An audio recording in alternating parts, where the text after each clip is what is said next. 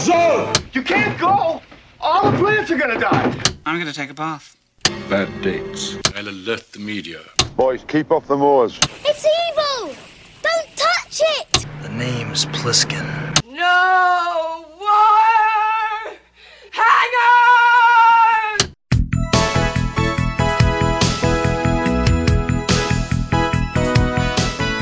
Welcome to a very special Vintage Video Patreon pick, where our patrons at the $100 tier are invited to request any pre-80s title they'd like for a custom review from the Vintage Video team, overanalyzing what you've seen and spoiling what you haven't. I'm Patrick O'Reilly. I'm Jesse Bayless. And I'm Richard Wells. And today, Louis Letizia has asked us to review The Boys from Brazil, released October 6th, 1978. It was written by Heywood Gould, based on the novel of the same name by Ira Levin, directed by Franklin J. Schaffner, and released by 20th Century Fox. At the close of World War II, many high-ranking Nazi officers and collaborators, estimates range as high as 9,000, escaped prosecution for their crimes by relocating to South America. The channels through which these officers made their escapes were called rat lines, established by Argentine President Juan Perón, a believer of the ideologies of Adolf Hitler, Mussolini, and their like. It was a weirdly open secret that so many Nazis were allowed to live out their lives comfortably in Argentina, Brazil, and Chile.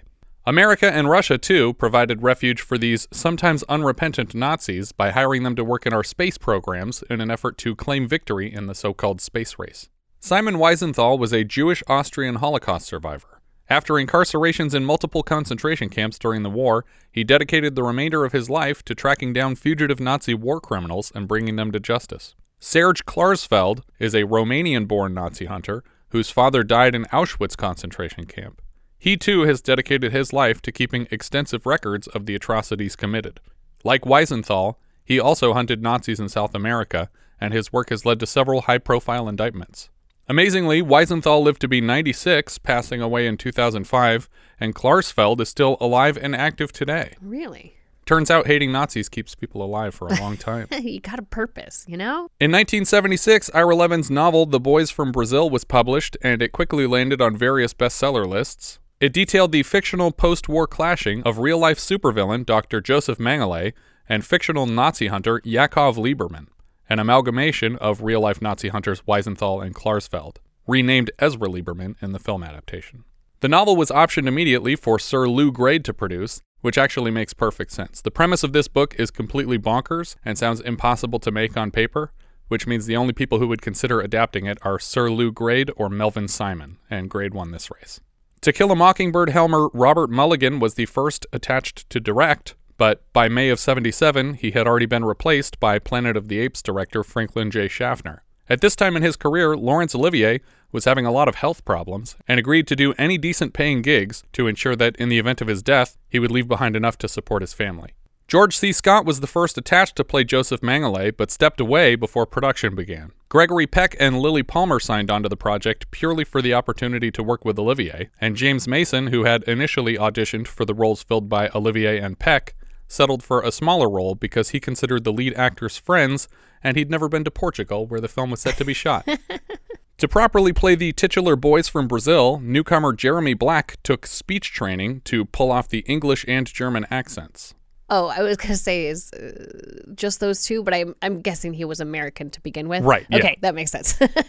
Dr. Dirk Bromhall, Britain's leading biologist at the time, was brought on as a scientific consultant to assure that the science of the story checks out. Bromhall is credited as the first scientist to successfully fertilize mammalian eggs without sperm to create embryos. The film stretched its $12 million budget surprisingly far, with $500,000 devoted to the reproduction of a Paraguayan jungle in Portugal. They spent $50,000 to ship 6 Dobermans from LA to Vienna.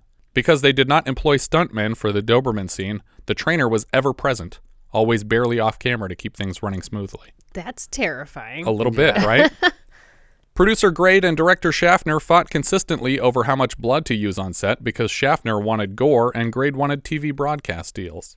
The film was nominated for 3 Academy Awards, Olivier for lead actor, Robert Swink for editing, and Jerry Goldsmith for original score, but won nothing. Though the same night, Olivier took home a statue for Lifetime Achievement. Would have been weird to win Best Actor and Lifetime Achievement the same night.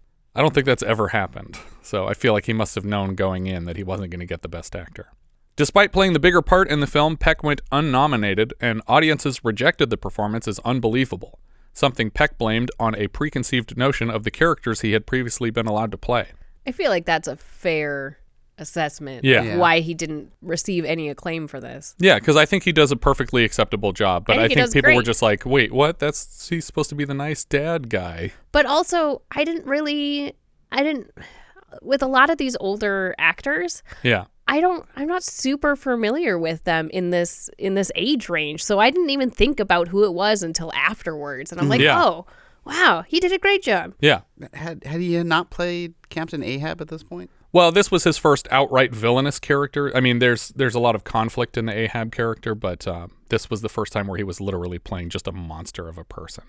Rush Hour director Brett Ratner announced in 2006 his intention to remake the property, but that obviously didn't happen and won't now since Ratner's sort of a persona non grata these days.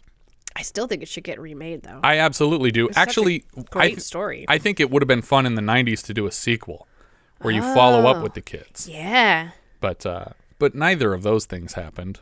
The entire opening credits play out as white text over black for the first 2 minutes of the film. We finally start picture in Paraguay where a car waits for a passing train. We cut to a restaurant called Heidelberg that seems to cater to German-speaking customers, and a man moves through the crowd trying to sell stolen or counterfeit watches. He's mostly ignored by the German customers. A military parade marches through the streets, and on the other side of the road we can see a young, sweaty Steve Guttenberg watching more and more heavyset German guys arrive at the restaurant. Again, this is my problem with not reading the credits before I watch the movie. Afterwards, I'm like, man, that guy looked a lot like Steve Guttenberg. Not assuming it was. Yeah. Their clothes are fancy but in tatters, suggesting they are overdue for replacement. Two of the Germans leave in a car together with a third man, and Guttenberg races through the restaurant to his van so he can follow them. We cut to a bullfighting ring. More Germans are collected from the crowd to meet with the first few. They all convene at a photography shop, and Guttenberg watches them all shake hands outside before he turns to walk away. The Germans get back in their cars and drive to a palatial estate behind a massive gate. Gutenberg manages to get the attention of a young boy in charge of locking the gate behind them. Now we cut to an airport where Gutenberg snaps photos of the Germans driving out onto a runway and parking beside a private jet. Later that day, we see Gutenberg dropping off his new friend Ishmael, the gate boy, in the slums of Paraguay. He tosses the young boy a plastic radio as payment for his help and waves goodbye. Of all the gifts in the world for this kid, he chose a radio. Yeah. Later that night, Gutenberg breaks into the photographer's office and finds small passport-sized photos of several of the Germans who visited here today. The first is Walter Gotell, aka Gogol from the Bond films. Also in the stack is Gunter Meisner, or as we saw him last, Slugworth from Willy Wonka and the Chocolate Factory. We hard cut now to Vienna, Austria. Ezra Lieberman steps off a trolley, and as he approaches his building, his landlord starts to give him shit. I hate to bother such a famous Nazi hunter like yourself with such trifles as the rent, but it is the 3rd of the month. Quite so. You will have a check in several days? He also somehow claims that Lieberman has so much stuff piled up in his apartment that it's doing damage to the pipes upstairs from him, which are leaking throughout the building. I don't know how that would work. When we finally step inside the apartment, it's a cartoonish leak, pouring down from the ceiling into buckets that would no doubt be full in under a minute. Lieberman's sister tells him that he has a call from Paraguay, and he takes it immediately. It's Kohler, that's the Gutenberg character, and he claims he sent photos, but Lieberman never got them. Everyone's shouting so loud it's impossible to follow their conversations. Eventually, the Liebermans shout their landlord out of the room, and Ezra returns to his call. Lieberman tries to let Kohler down easy, informing him that what he appears to be describing is no surprise. Mr. Kohler, it may be a blinding revelation to you that there are Nazis in Paraguay, but I assure you it is no news to me. And if you stay there much longer, there will still be Nazis in Paraguay, but there will be one less Jewish boy in the world. Kohler explains that they aren't just hiding anymore. They're convening with intent. They've been planning some sort of operation from Ralph Gunther's estate. So is that required? Like, in order to, I don't know, arrest these guys or extricate them? Like, do they have to do something else bad in order to arrest It should these be guys? enough to just find people who are Well, outstanding war criminals. That's my question. Like, at least in real life, you know, outside this movie, like, did they actually have to catch them committing additional crimes? Well, it's probably a non-extradition country, so they despite their crimes that they committed in the past, it doesn't matter. Like they all. That's why Ezra's like I know they're there, but what can I do, basically? But that's also what he's dedicated his life to, is catching these people and seeing them arrested. So it's just weird that he's so dismissive of it. Well, he can't do anything. Well, then what has he been doing his whole life? Why is he called a Nazi hunter if he literally can't hunt Nazis? He has to wait for them to leave the country. When he asks for advice, Lieberman says, get out of the country. Later, we see Kohler alone in his apartment testing a small radio transmitter. Once he gets it working, he slips it into a small box and takes it outside. At a table outside his building, the young boy, Ishmael, is trying to stare up a woman's dress when Kohler hands him the box containing the transmitter. We cut to a military airfield at night. A seaplane coasts up to the end of the tarmac, and all of the lights are turned off until Joseph Mengele, as played by Gregory Peck, has disembarked. Mengele is greeted and brought back to the Gunther estate. In the yard outside the mansion, Kohler struggles with his radio a bit. He accidentally plays a blast of music before ducking into the plants. Inside, Mengele descends the stairs to address Gunther and the other Germans they've collected for this important meeting. Kohler finally gets a clear signal on his radio and is shocked to learn who he's eavesdropping on. Gunther, would you do the honors? Certainly, Dr. Mengele.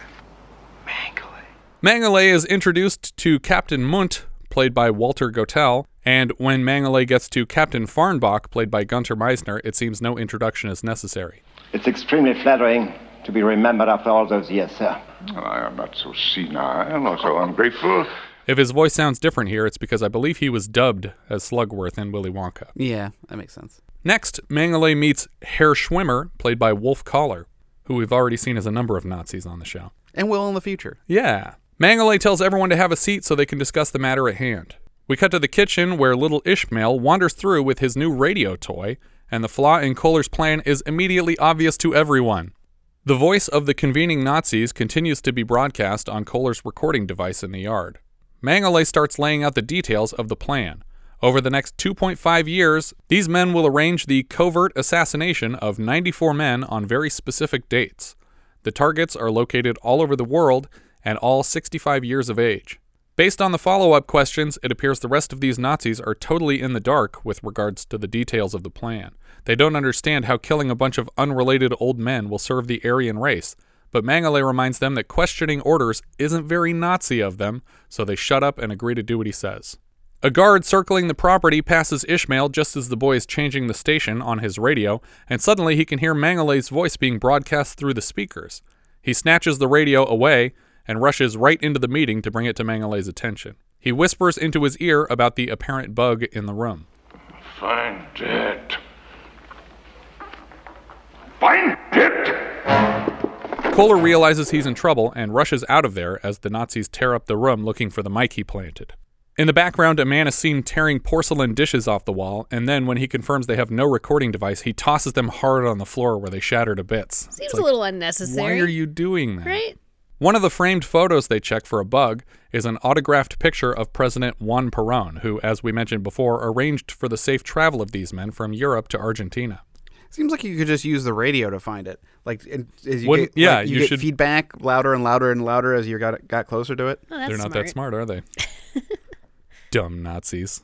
On the way back to his apartment, Kohler plays back his recording of the meeting and is quite pleased with himself.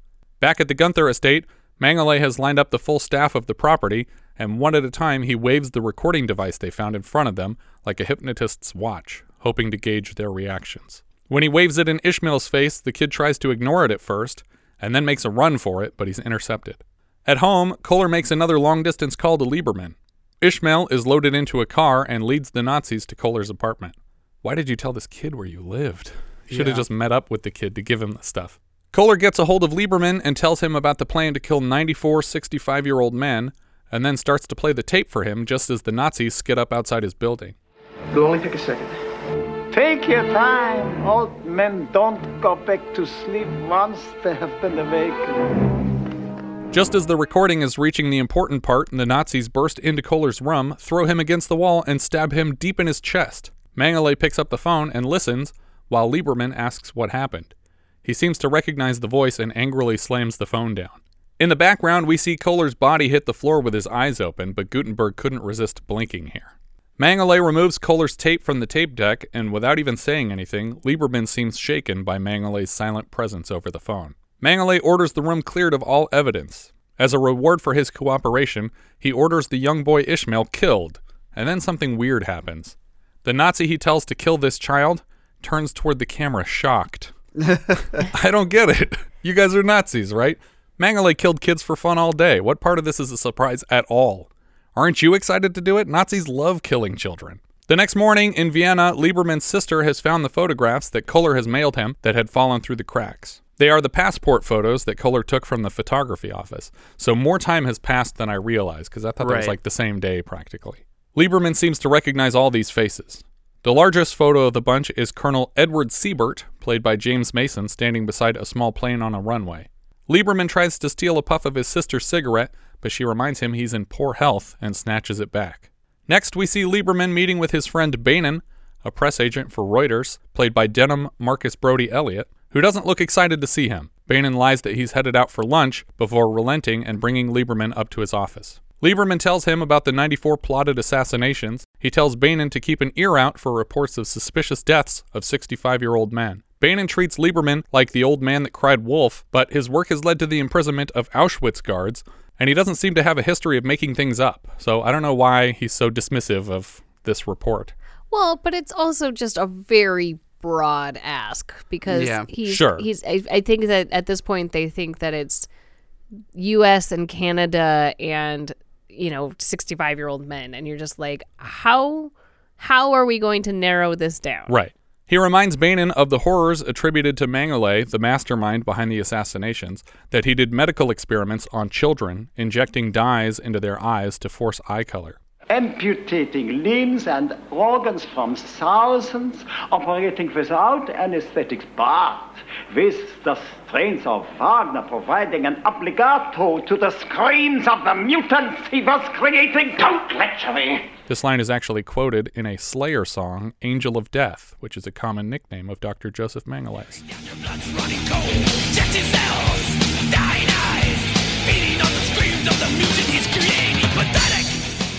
Both men calm down a bit, and Bainin tries to relay what an impossible task Lieberman has set forth. Have you any idea how many men in their mid-60s die every day?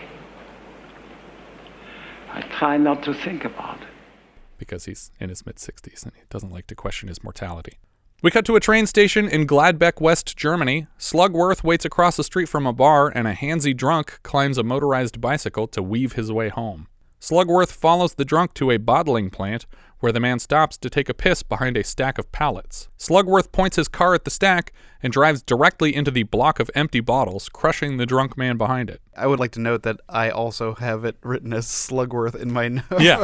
Of course you do. Of course. We cut to a quiet lake somewhere, and the camera floats through a nearby laboratory. We see a vivisected frog on a desk, and beyond that, Mengele performs a physical on a young boy who seems to have his eyes dyed blue. When he hears a seaplane approaching, he excuses the boy and heads out to the dock to greet the pilot. It's James Mason as Siebert, here with an update on their murder spree. Did you get the call sign on that airplane? Oh, no, I didn't. PP Ham. PP Ham. No need to look any further. Oh, man, I was giggling for like 10 minutes when I was like, PP Ham. I just like how much you like that. All of their assassins are in place right where they need to be, and the first batch of kills has succeeded on the proper dates. Siebert presents Mengele with a printed report of the mission's success. Siebert relays General Rausch's disappointment that they were not informed of Lieberman's discovery of the plan, and suggests that they postpone the second round of assassinations for a few months till things calm down. But Mengele insists that the entire plan would be a failure if they skip 3 months of the killings. As Mengele walks Siebert back to the plane, they suppose that one day this lake house will be a museum that school children visit. Lieberman prepares to leave town in search of first-hand information on the case. He leaves his sister in charge of sorting through clippings mailed from his friend at Reuters. We cut to London as a double-decker bus pulls away from Alfred, aka Michael Goff, standing on a corner, and he crosses the street to enter an unlocked apartment. A couple are having sex upstairs, so Alfred slams the door downstairs to get their attention. The man in the bed is too young to be the target of the Nazi plan. The girl mentions that she rents a room from a family man and that he'd probably be pissed to find them here. Meanwhile, Lieberman shows up at the property of Frau Doring. An 11-year-old boy answers the door with jet black hair combed in a part. He claims to be the son of Frau Doring. When Lieberman finds her, she's being played by Rosemary Harris, aka Aunt May from the Raimi Spider-Mans. She invites Lieberman to take a seat when her son realizes who he is and asks Lieberman if he kills the Nazis he catches. Oh, that's against the law. It's much better to put them on trial so people can learn. Learn what? Who they were, what they did. Survive and catch them. Whenever we see the kid's face, his eyes are an unnatural shade of bluish purple, and they're clearly contact lenses. I'm kind of bothered by this. Yeah. Why not just cast a kid with blue eyes? No, better to get a kid who doesn't have blue eyes and send him to multiple countries to learn different accents. I don't understand this. Like, I feel like that's the easiest casting choice in the world. It's just find somebody with piercing blue eyes, and if you have to dye his hair, dye his hair. I think it needed to be literally contact lenses. It needed to look fake so that it would be so striking. If they found someone with actual striking blue eyes, it wouldn't be enough. Really? They needed it to look completely fake. I don't know. It's the only part that really bothers me from the film, that it's so absurd looking. Yeah. I mean, I don't know if we want to get into spoilers. Sure, yeah. But it seems that a man who is as renowned at spotting Nazis would at least have some inkling of what a certain person will look like when they were younger. Well, maybe he only has black and white photos to go off of, though. Why would your brain go there at all? It's true. Yeah. I mean, at this point, so I vaguely know the concept of this movie, and I still did not understand for the vast majority why you were killing 65-year-old men. Like, it was a mystery for me. And so even when I understand who this boy is, I don't understand what's happening in this movie. There's still something to discover. Frau Doring tells her son to go practice in his room so she can have some alone time with Mr. Lieberman. Doring is a widow of the first round of assassinations, but she seems none the worse for the wear. In fact, she's eager to flirt with this decrepit old man. Lieberman is very forward with his questioning, asking if her late husband was a Nazi or an associate of Joseph Mengelé's. When Lieberman asks if her husband had any unusual hobbies, she mentions an established passion for beating the shit out of their son. So much so that Frau Doring has declared God the murderer. To set free a stupid little farm girl after 22 years of unhappiness. Do Nazis answer prayers, Herr Lieberman? No, that is God's business. And I have thanked him every night since he pushed Emil under that car. So this must be the guy that Slugworth smashed while he was taking a piss. Yeah. Mm-hmm. We cut back to the home with the couple having sex. Michael Goff is inspecting the house later and finds the shirtless boyfriend. When he pushes past the man to lecture the girl for her behavior, he finds her dead and strangled in the bed. The boyfriend strangles Michael Goff as well, and the man who looked like the assassin at first is now apparently the target. A phone rings in a kitchen, and when John is nowhere to be found, his wife answers it. The person on the phone is calling for Nancy, which it turns out is the name of the strangled girl. The woman moves into her room and finds the teen dead and her husband John strung up from the ceiling. Downstairs, a young boy hiding around a corner does a puppet show into the waiting phone, unaware of what his mother has just discovered.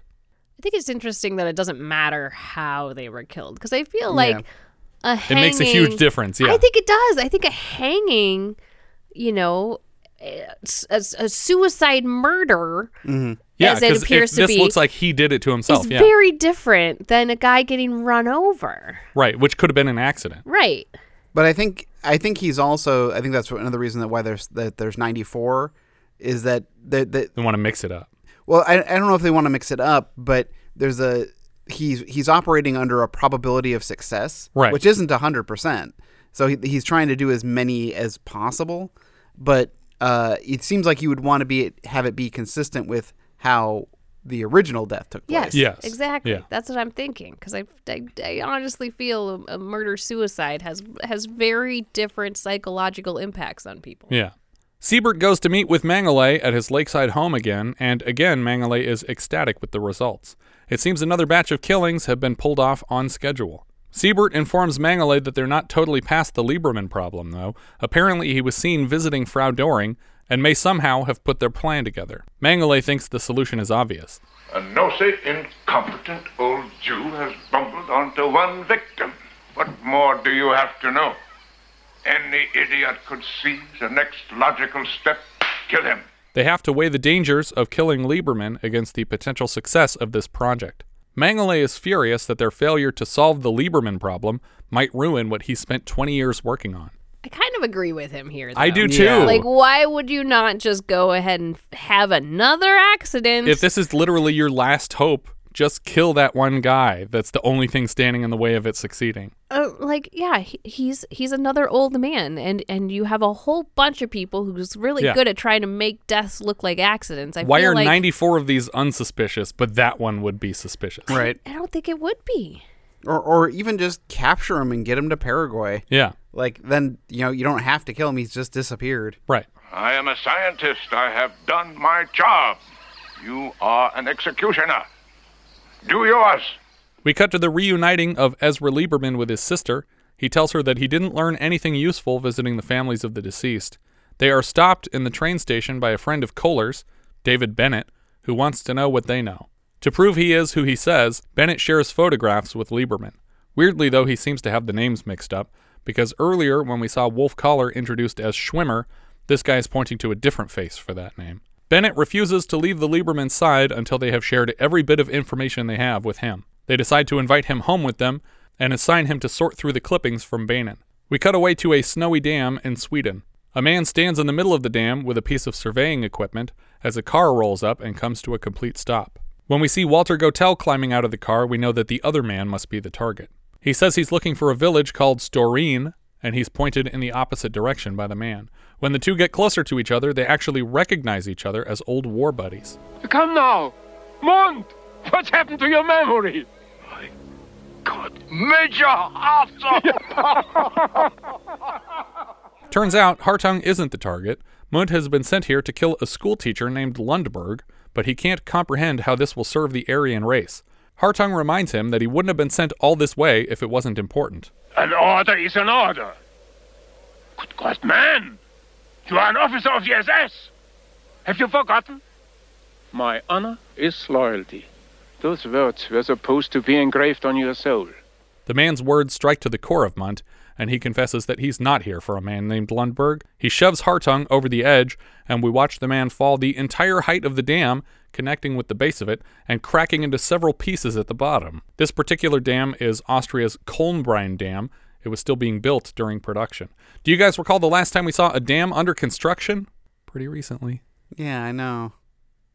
Deliverance? Deliverance, Yeah. That's correct. We cut to Massachusetts, USA, where Lieberman is meeting with another Mengele widow played by Ann Mira. This widow is so much more distraught than the last one, sobbing over the thoughtfulness of the gifts her late husband's students have sent in mourning. Her young son crosses the kitchen to get some juice. No, not Jews. Juice. This is Jack Curry Jr. Just Jack Curry. Now. Jack, you bite your tongue. Is that how juniors work? Is Robert Downey Jr. just Robert Downey now? Or is this kid just weirdly vindictive? Did I mention that the kid is played by the same child actor that played Rosemary Harris's son in the earlier scene? He also has the same purple-blue contact lenses, and it's a striking enough similarity that Lieberman notices this time. When Lieberman announces the boy's twin in Gladbeck, Germany, the mother gets very uncomfortable and sends him to his room. Not Lieberman, she sends her son to his room. So at this point, starting to put two and two together, right? Right. So are all of the fathers former SS agents? No. Or No, not at all. So one of them was. just so one far. of them, not all. Yeah, just by coincidence. Okay, so it just happened to be that this guy was because I feel like the otherwise other fathers are all different nationalities from all different walks of life. Some of them know but I what's thought going on. maybe Some of them don't. other people left and went, to America and to Canada and to Sweden. Yeah, no. or As far as wherever. I know, the point is that this is a random sampling of people who just happened to need children at the same time. Yes, right. But they were generally random, but none of them were Jewish. I don't know. I guess if that was a part of what they were looking for, then yeah. Yeah, I mean, I forget. They go through what they were looking for. He says at one point, not a Jew among them. So Yeah, then that makes sense. The widow doesn't explain herself to Lieberman, but asks him to go so she can get back to her busy week. Kohler's friend Bennett knocks on a door in London, and the same boy answers, but with a British accent. After insisting repeatedly that his mother is not home or available to talk, the boy slams the door in his face. Lieberman and Bennett compare notes, and Lieberman learns of another straight black-haired, blue-eyed boy. That night, Ann Mira comes to visit Lieberman at his hotel in Massachusetts. She confesses to Lieberman that her son was adopted from a German woman, but that she loves him more than anything and couldn't survive him being taken away. It turns out the woman who processed the adoption was Frida Maloney, the Auschwitz guard that Lieberman has since sent to prison. When he discussed her crimes with Banin, he mentioned that she strangled children with their own hair, bayoneted babies, and other such insane Nazi murders. We cut to a prison in Dusseldorf, Germany. Lieberman is being walked through security, and his bags are checked for recording devices. Lieberman is here to speak with Frida Maloney. She is walked in by the prison staff, and her attorney is standing by to cut the interview short if the questions move outside the agreed-upon parameters. Lieberman asks how she became acquainted with the adoption agency that employed her in the 60s. She said someone from the Comrades organization reached out, and that's Mengelé's private group. She claims to have been kept in the dark with regard to any specific plan, except that they were very precise with the age ranges for the mother and father before she could assign a child to each family. Considering how much information she's willing to give up here, I tend to believe she didn't know the whole plan, because otherwise, why would she endanger it by telling him anything? Yeah, I agree. But also, I wasn't super clear on why she's willing to talk to him. I realized that there's some sort of exchange happening, but I'm not sure how she's benefiting. He knows of more crimes that she has committed, and he shows her attorney the paperwork and says that he's willing to drop these charges in exchange for information, reliable information. Gotcha. The fathers needed to be born in the early 1910s, and the mothers 20 years later. The fathers were preferred to be working as civil servants with everyone in good health. They charged $500 for the babies and delivered them at an airport after babies arrived from Brazil. He asks her to recall specific names of families who bought babies from her agency. The second name she comes up with is Wheelock, and she mentions that she bought a Doberman from the man when it was 10 weeks old. When Lieberman mentions Mengele, the woman freaks out and claims that the Holocaust was 30 years ago, and he's ridiculous for still caring about it. I love the look he's giving her in return, which is this silent, annoyed rage at this woman's complete lack of remorse. Like, yeah, it's not a big deal. Who fucking cares? Fuck you, lady. The last question he gets her to answer before he leaves is, what was your puppy's birthday? And she thinks he's just crazy. By now, he seems to have concluded that the exact dates are important to the mystery, and so if she bought a puppy 10 weeks after December, then Mr. Wheelock, the other case that she's able to recall by name, must be next in line to die. But that's in dog years. Oh, shit. Gotta do some quick math. Mengele gives babies. 14 years later, he kills the fathers. He kills Doring, Harrington, Curry, and the Currys got their babies 4 weeks apart, and the fathers were killed 4 weeks apart. Based on the dog's age, they only have 4 days to intercept Wheelock's assassin in New Providence, Pennsylvania. Lieberman doesn't even know how to warn the man because the whole story sounds so preposterous. Mengele arrives at a party in Paraguay, at least I hope it's Paraguay, because it's extravagantly decorated with swastikas and portraits of Hitler, which were less acceptable in, say, America or Germany at the time. A Nazi officer presents his daughter to Mengele, and Mengele takes her to the dance floor for a bit of the Danube Waltz. Do you guys recall the last time we heard people dancing to the Danube Waltz? No. It was during a Harvard graduation ceremony. Oh, was it Heaven's Gate? It was Heaven's Gate. Wow. While they dance, Walter Gotell-Esmont locks eyes with Mengele across the room, and he claims he's here on a second honeymoon with his wife. Mengele is blinded by rage and blurts out important details of the plan in front of everyone. You're supposed to be a Christian. Start getting ready to kill Oscarson. Traitor! He throws his hands around the man's throat and body slams him through a buffet table. This is truly the most evil that Gregory Peck has gotten to play so far in the film, and you can tell he's absolutely loving it. Munt's wife tries to position herself between Mengele and her husband so she can protect him. He betrayed me. He betrayed you. He betrayed the Iron Race. Get a doctor. I am a doctor, idiot. Don't you come near him. Shut up, you ugly bitch. Hours later, we see Mengele with tweezers pulling bits of glass out of Munt's head, so clearly something has changed. Yeah. Turns out the general ordered all the assassins to return to Brazil after Lieberman met with Frida Maloney in prison. Mengele pretends that's not a big deal, but Siebert explains that she told Lieberman about the adoptions and even specific details and dates. Because Maloney was only involved with the American adoptions, Mengele suggests that their work could continue internationally without a problem, but Siebert says that it's basically done. They have 18 successful assassinations from their original estimations, which predicted 1 or 2 successful products. Your operation has been cancelled. No. Your operation has been cancelled. Mine continues. Mengele returns that night to his lake house, and he brings his flashlight to the dilapidated remains of a maternity ward across the water. Among the inserts of baby embryos being implanted in women's uteruses, we also see a hanging bracelet of animal parts. Some say shark's teeth, but they look more like claws to me. One source said jaguar claws. I think that's closer to correct. They don't look like teeth to me. I mean, yeah, I don't know that it matters. No, because they don't explain it really. I don't get this. No. And it bothers me. And is there something about it in the book? I couldn't find it nothing more in the book than what's in the movie, which is that he had it at the nursery and he wore it after that. And that he handed it off to the kid. They play it up as so significant, but then you just have no idea what it never really pays off. No. Back in the present, the rooms are white with dust and overgrown vines. We get another flashback of a nurse walking through a ward full of beds with sleeping children. Weirdly, though, these children look almost the same age as the placed adopted kids we've seen so far, except they're all blonde. They also don't seem identical at all. One of them looks like Jonathan Brandis, but I couldn't tell if it's him.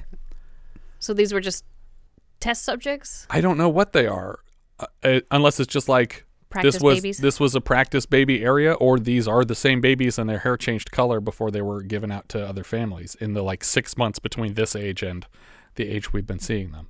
Mengele picks up the same bracelet from the dusty floor of the room, and we cut away to the Biological Institute at the University of Vienna. Lieberman meets with a biologist, Professor Bruckner, and asks him to make some estimation of Mengele's plan from the perspective of a geneticist. Bruckner dismisses his own first theory without even saying it out loud. It's impossible, of course. Excuse me, doctor, but what is impossible? What is impossible, doctor? Mononuclear reproduction. Doctor. Cloning. What if I were to tell you that I could take a scraping of skin from your finger and create another Ezra Lieberman? I would tell you not to waste your time or my finger. What exactly did Lieberman say that, got this guy to these conclusions so quickly? Yeah. It seems like this guy's putting the pieces together much faster than anybody else. Yeah. What he's talking about is cloning, and at the time it was just starting to be a very real scientific possibility, even if it wasn't publicly being done. Bruckner takes Lieberman down to the basement and shows him footage of experiments wherein mononuclear reproduction was successful with rabbits. Bruckner does mention, though, that it would not be enough to genetically duplicate a person to recreate them.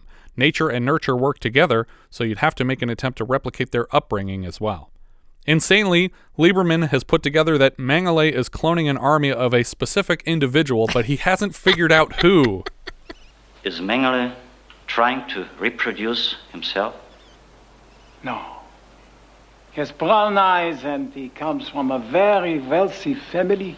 They start to go over the details of the artificial backgrounds chosen for the boys from Brazil. It finally clicks in Lieberman's head that the donor, who is to be cloned, need not still be alive. But at this point, I would have been so sure it was Hitler, I would have assumed that his death was faked with this exact plot in mind. I would just be like, oh, I guess Hitler's alive then, because obviously it's Hitler. It has to be Hitler. Bruckner says that with the right equipment, some Mozart blood, and women, a person could clone hundreds of Mozarts. He scribbles on his chalkboard a bit more, and when he turns around, Lieberman is gone. He finds the Nazi hunter in a lecture hall having a breakdown. Not Mozart, doctor. Not Picasso. Not a genius who would enrich the world, but a lonely little boy with a domineering father, a customs officer who was 52 when he was born, and an affectionate, doting mother who was 29. The father died at 65 when the boy was merely 14.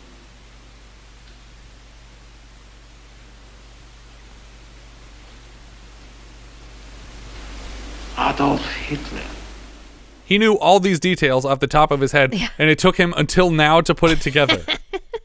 That's what I'm saying. He would have seen pictures of young Hitler. Yeah, he would have immediately known what was going on. Hitler in the springtime. Right. Anybody else wouldn't take more than a second to answer the question, who would Mengele clone? There's only one person. We cut back to Mengele's lake house where a helicopter is whirring to life on the dock. Dead bodies of guards are strewn about the property and gunmen race in all directions. Siebert walks leisurely up the path to the house and finds no sign of Mengele, but for no apparent reason, Mengele has scribbled all over the walls of his home to let Siebert know exactly where he's going. Wheelock's name is circled in red on the wall next to the word Lieberman in huge block letters. Colonel Schwimmer steps through the front door splashing gasoline about the home, as every trace of the plan is set to be erased.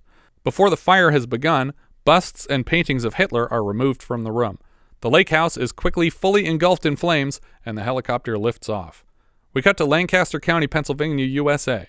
Mengele drives down a foggy country road on the way to the Wheelock residence in New Providence. As he approaches the Wheelock home on foot, a group of Dobermans bark at him from a kennel on the property. When Wheelock answers the door, he mistakes Mengele for Lieberman and invites him inside. Mengele is swarmed by more dogs, and Wheelock warns him that they will tear away his throat if he looks at the man sideways. The two men take seats in the den, and Mengele is drawn to photos of Wheelock's dogs, evidently taken by his adopted son. Obviously, Mengele is impressed. My son took those pictures. Very good. Very good. Little artsy farts, if you ask me. This is all part of the plan because Hitler's father was not supportive of his artistic aspirations either. Wheelock asks for a better explanation as to why Nazis would want him dead, but Mengele is so crowded by the dogs that he lies he was attacked by a German shepherd as a child just so the man will get them out of the room. Wheelock reluctantly obliges and closes them out of the room. As soon as the door is closed between them, Mengele has a gun on Wheelock and demands to be led to the basement. The dogs hear Mengele cock his pistol and start freaking out behind the door. On the way to the basement, Mengele admits that he is the doctor that delivered Wheelock's son. The man is very confused by this announcement, and as Wheelock backs down the steps, he assures Mengele that he couldn't care less about Jews or Nazis, but it's too late to save him, and Mengele knocks him down the basement steps with several gunshots. Mengele pages through a photo book in the den, admiring photos of his prepubescent Fuhrer, as Lieberman's car rolls up the driveway to the Wheelock house. Lieberman finds the door ajar and pushes into the house after barely knocking without waiting for an invitation. Eventually, he finds Mengele on the couch and recognizes him immediately. Herr Lieberman. In the book, Mengele follows up pretending to be Lieberman by pretending to be Wheelock, and it works for a while. Oh, let's say like that can't work. Like, yeah, there's no way you can't yeah. recognize this guy. That's why they had to change it for the movie, because a Nazi hunter isn't going to waste any time recognizing Mengele. Lieberman starts marching across the room directly at the Nazi without like any hesitation. He's just like, oh, that's Mengele, time to murder you. But Mengele gets a shot off, and the hit doesn't slow Lieberman down. They wrestle violently for the gun, and Lieberman even chews through Mengele's wrist to get him to drop it. Mengele gnashes at the man's ear, and both men are smeared in blood when Mengele regains the upper hand. This whole quick fight took 3 days to shoot because of the advanced ages of the actors, and reportedly they found the scene endlessly amusing as they rolled around on the floor together and took breaks to catch their breath. The dogs are still going nuts at the door, but Mengele trains the gun on Lieberman and starts monologuing so he can fully devastate the Nazi hunter before killing him. Whenever it looked like the project was dead, Mengele would get signs from God. Just this morning, in his hotel room, the television was suddenly playing films of Hitler's story as if to encourage him. For a while, Mengele tells Lieberman what he's already figured out, but adds that Hitler was party to this experiment, having surrendered his own blood and a cutting of rib skin to aid in the project. So specific, rib skin? Well, because it's like an taking from the ribs. Oh, it's a biblical man, thing. I totally missed that. Because he says we were in a biblical mood that night. But then he hurt what was theoretically possible, that I could create one day, not his son, not even a carbon copy, but another original. He was thrilled by the idea. The right Hitler for the right future. A Hitler tailor-made for the 1980s, 90s, 2000s. Sorry, at this point, I really want a movie called Hitler 2000. I'm sure there's a movie called that. Lieberman makes a run for the door holding back the dogs, and on his way catches a bullet in the back. It looks like when the squib goes off that a big wire is suddenly protruding from the wound, but Lieberman gets a hand on the doorknob and is shot again through the wrist as he turns it. The dogs burst in and tear the gun from Mengele's hand. Outside, we see young Bobby Wheelock riding his bike home from school. Mengele is surrounded by the dogs in the living room and tries several code words to call them off, but it's no use. Bobby is fascinated to find two bloody old men in his house. Holy shit. He immediately takes photos of the damage the dogs and men have done to each other. Mengele claims that Lieberman attacked him unexpectedly here and begs Bobby to call the dogs off. Cut! The dogs back away, but Bobby has already seen through the lies because the dogs would only attack the armed man. Bobby, my dear, dear... Action! Cut! Won't listen to you. The dogs are all over Mengele again, awaiting the kill code from Bobby. Lieberman recommends Bobby call the police rather than having to take either man at his word, and the plan makes sense to the kid. Mengele lures Bobby off the phone by offering to tell Bobby secrets about himself somehow. What do you mean? If I prove to you that I know you better than anyone in the world, better even than your own mother, will you listen to me? He tells the child that he does poorly in school, but only because he knows more than his teachers, and spends his enormous brain power on his own more important thoughts. He tells Bobby that he'll be the world's greatest photographer, and that he often feels like a prince among peasants. It weirdly reminds me of similar speeches in films like Harry Potter or The Princess Diaries. Preteen protagonists finding out about hidden greatness and identifying with it immediately because literally anyone would. What 11-year-old boy doesn't think he's the smartest person on the planet? I feel different from everyone sometimes. You are infinitely different. Infinitely superior. You were born of the noblest blood in the world. He finally cuts to the chase and informs the kid of his genetic origin. You are the living duplicate of the greatest man in history. Adolf Hitler. He absorbs the comment in silence for a moment. Oh man, you're weird. In the book, at least, he tries to preface it with, you might have heard in school that this man is evil, but that's all propaganda, and he's actually great. Yeah. You are Hitler. That's how he should have led into it, not just you're the greatest, you're Hitler, that guy everyone hates. Lieberman gestures to the boy that he needs to tell him something. He tells Bobby to find his father because Mengele has killed him. The kid rushes out of the room. As he searches the house for his dad, Mengele shouts to him that his dad doesn't matter anymore, but weirdly, we're getting this pre-echo. We can hear Mengele's words before he says them, until Bobby finds his dad and re-enters the room.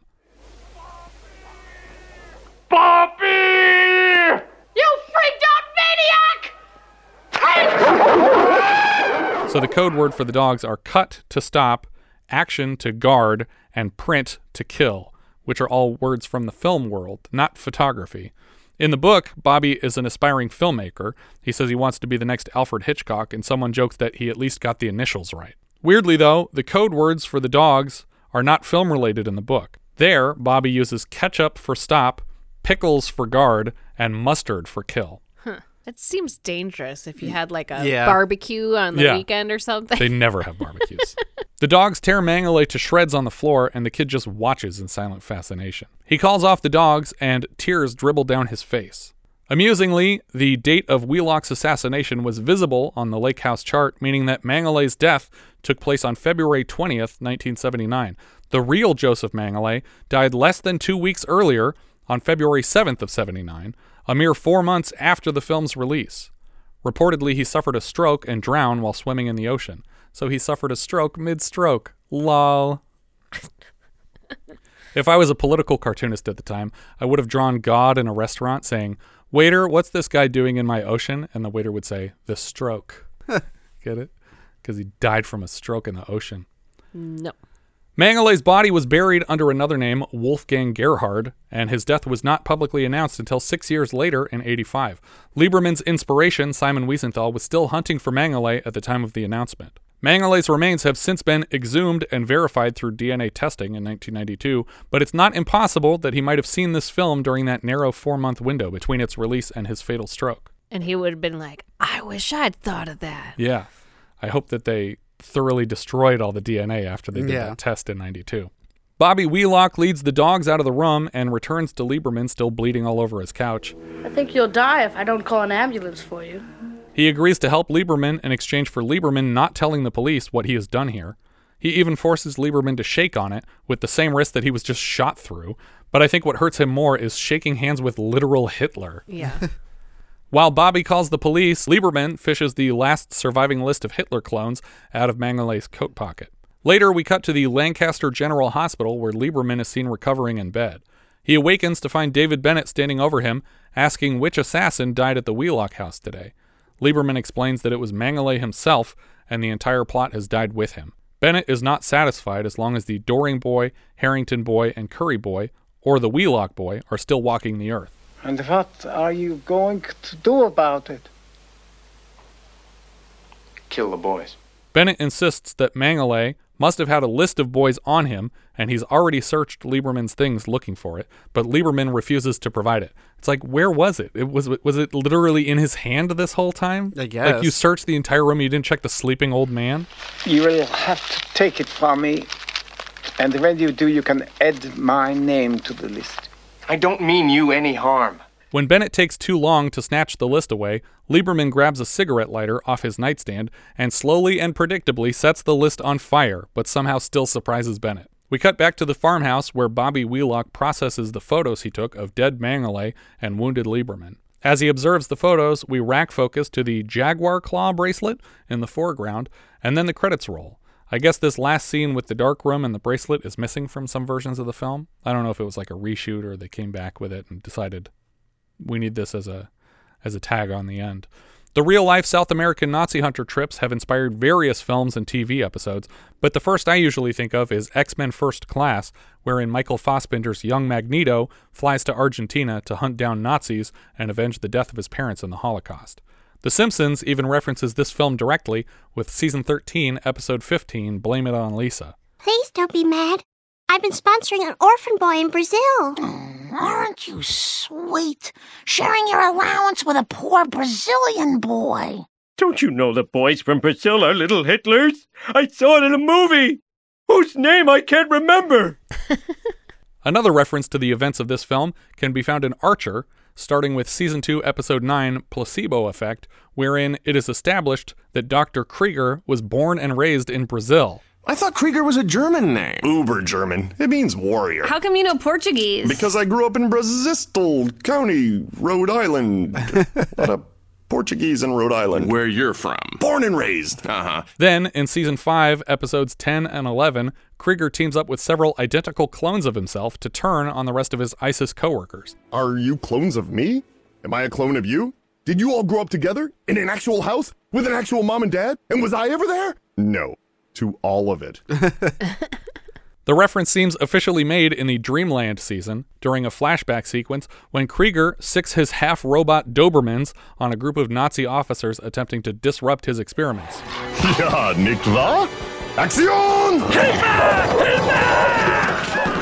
I'm also fairly certain that one of my all-time favorite animated series, Clone High, owes its existence to this film, though Hitler is actually a glaring absence among the show's historical figures. I wonder why. I guess that makes sense to leave him out. Yeah, this film's wonderful. I really like it. The last fight scene is so intense, and just having Gregory Peck play Mengele and this Ezra Lieberman Nazi hunter character is so wonderful.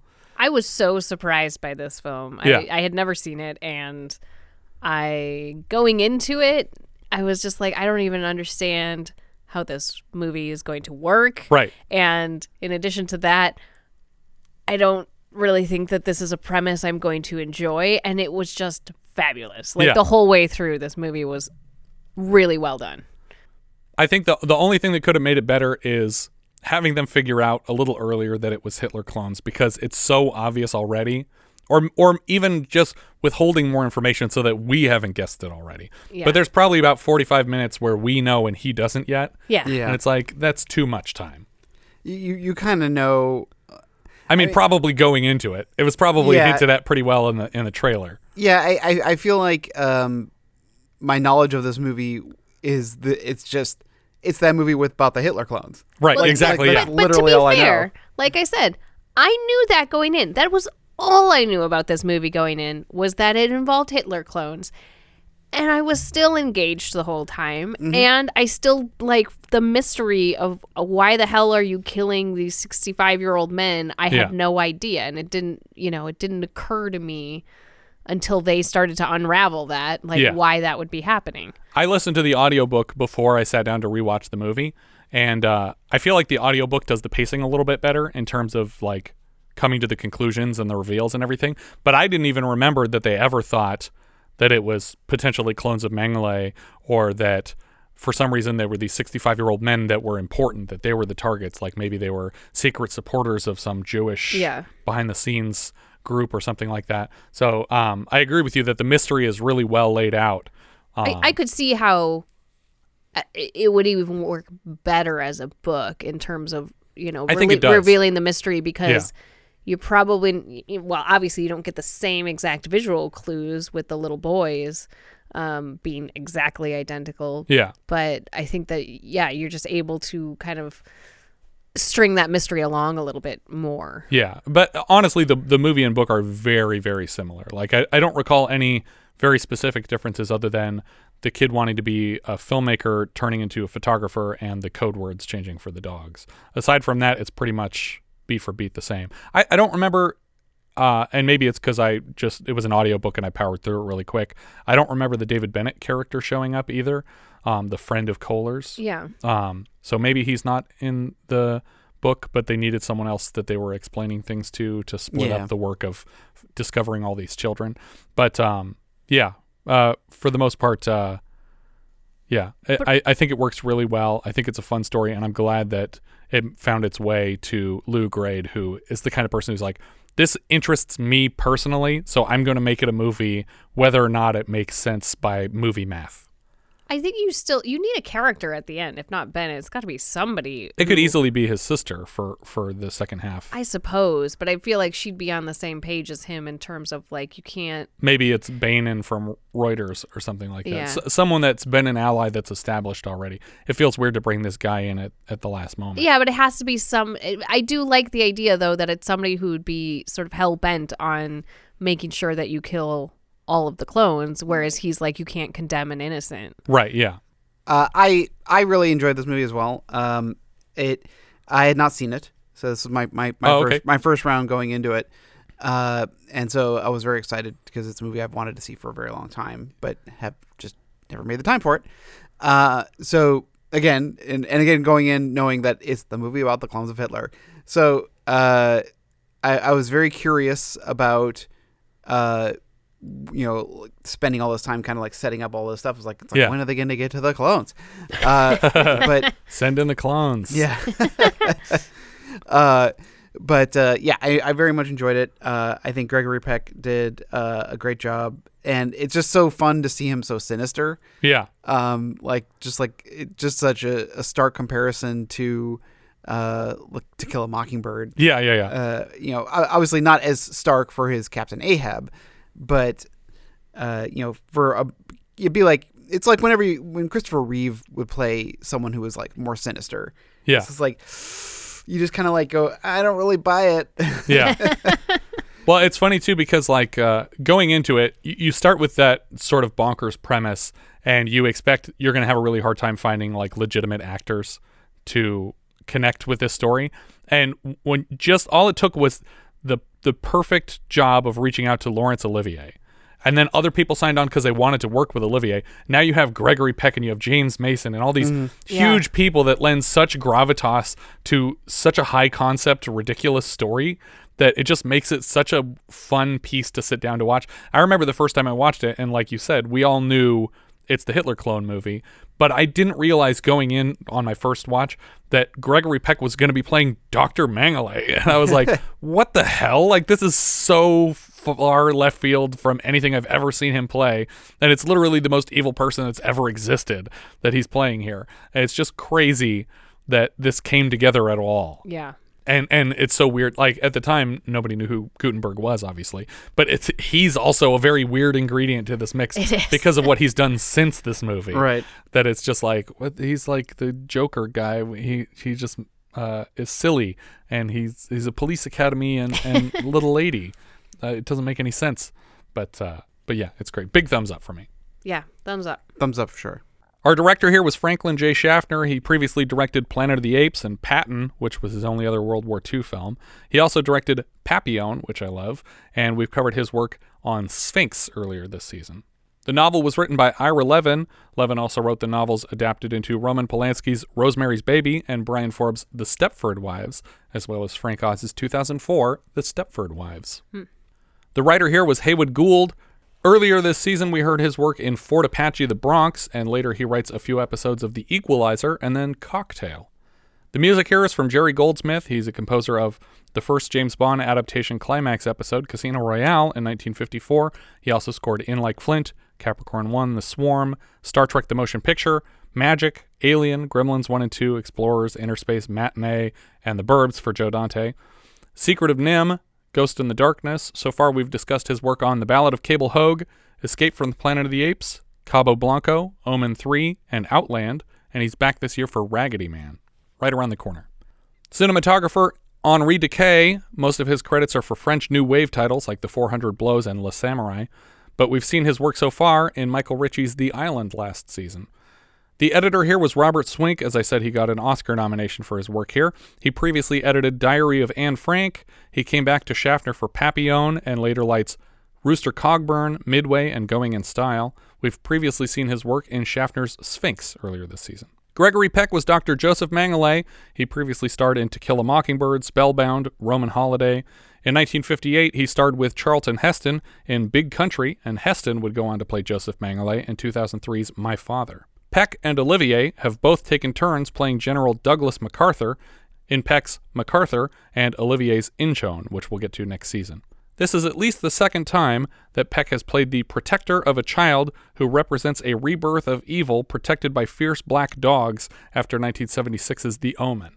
Laurence Olivier played Ezra Lieberman. Before this, he had appeared in Rebecca, Spartacus, and Sleuth. Ironically, for his recent role in Marathon Man, he played the fictional Nazi criminal Dr. Christian Schell, who was originally based on Joseph Mengele. Is it safe? Is it safe? Is it safe? Yes, it's very safe. It's so incredibly safe. Is it safe? No, it's very dangerous. I honestly don't care for his performance here, but it earned him his 10th Academy Award nomination, a record at the time until he was surpassed by Jack Nicholson. Even Simon Wiesenthal, who Olivier's character was based on, was not pleased with the performance. I'm guessing that this Oscar nomination is to blame for Olivier's identical performance in 1980's The Jazz Singer, for which he was awarded a Golden Raspberry. But it's basically the exact same voice. He's playing Ezra Lieberman again in that movie. We saw him last in Clash of the Titans, and he's back next year for notorious flop Inchon. James Mason played Edward Siebert. He was Philip Van Damme in North by Northwest, rounding out the Hitchcock trilogy after Peck's Spellbound and Olivier's Rebecca. He had experience playing Nazis after a pair of appearances as General Rommel in The Desert Rats and The Desert Fox, The Story of Rommel. He's also in Kubrick's Lolita, Judy Garland's A Star is Born, Voyage of the Damned, and the 78 Heaven Can Wait. He's back next season in Sidney Lumet's The Verdict. Lily Palmer played Esther Lieberman. She's in Anastasia, The Four-Poster, and she's the titular Julia in Adorable Julia.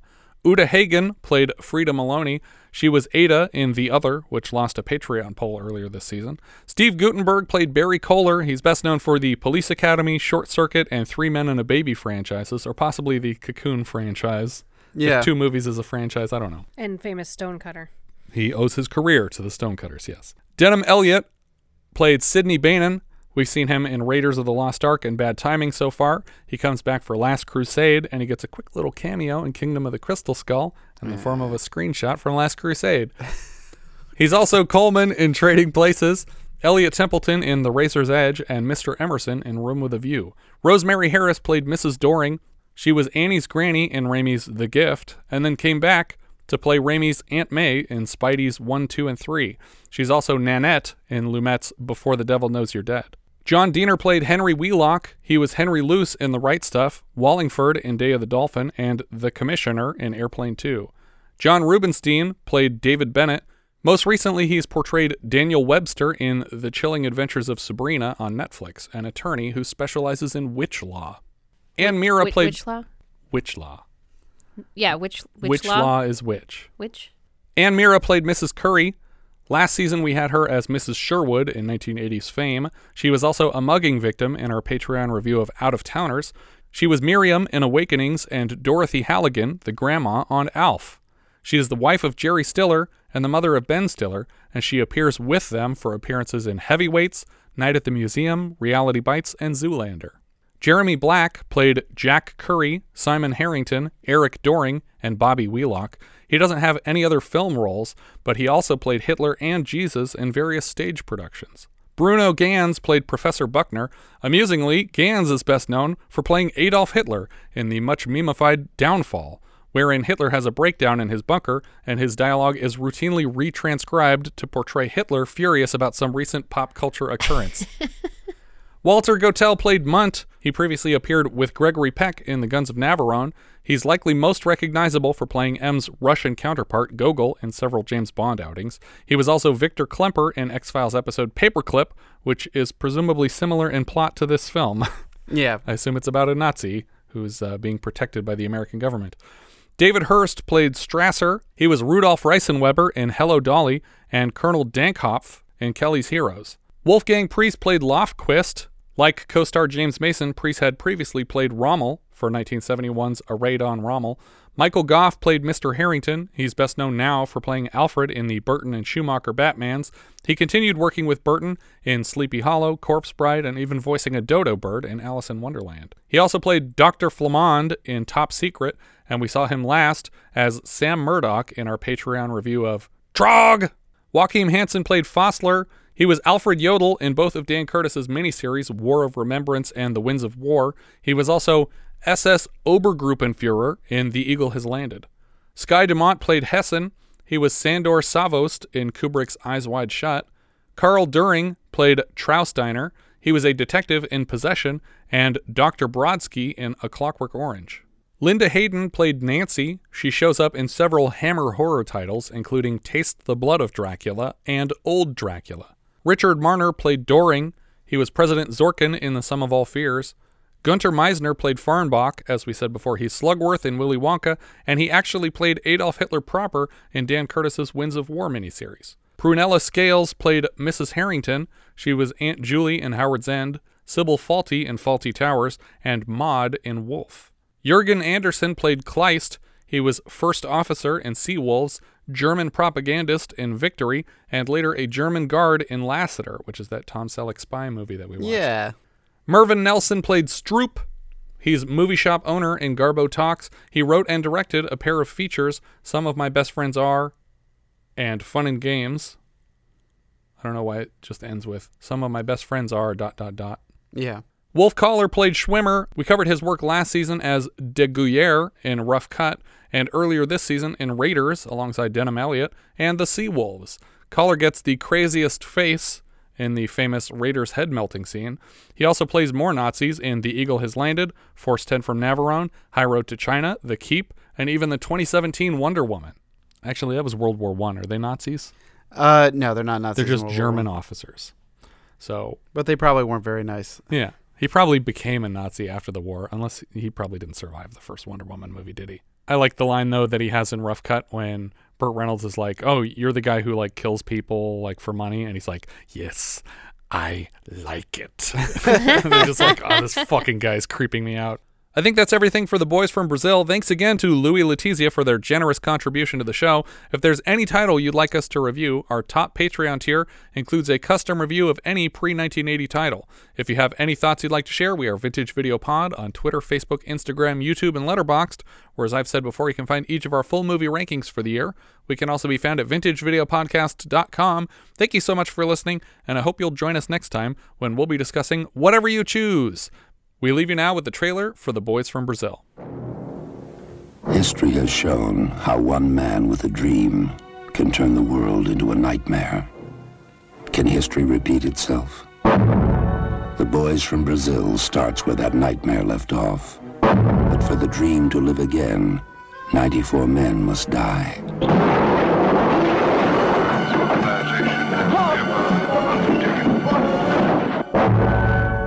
Gregory Peck is the architect of that dream. Laurence Olivier is the man who must destroy it before it destroys the world. He betrayed you! He betrayed the Iron Race!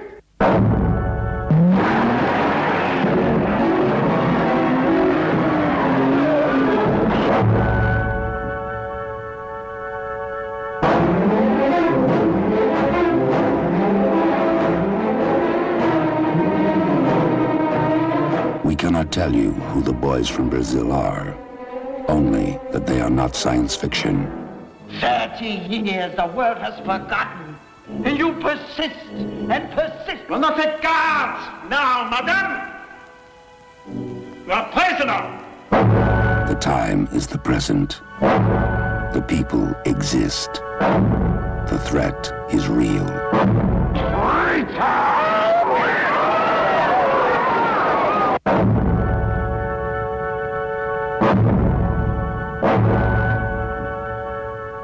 Your operation has been cancelled.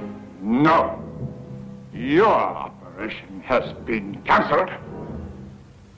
Mine continues. Barry is dead. Herr Liebermann.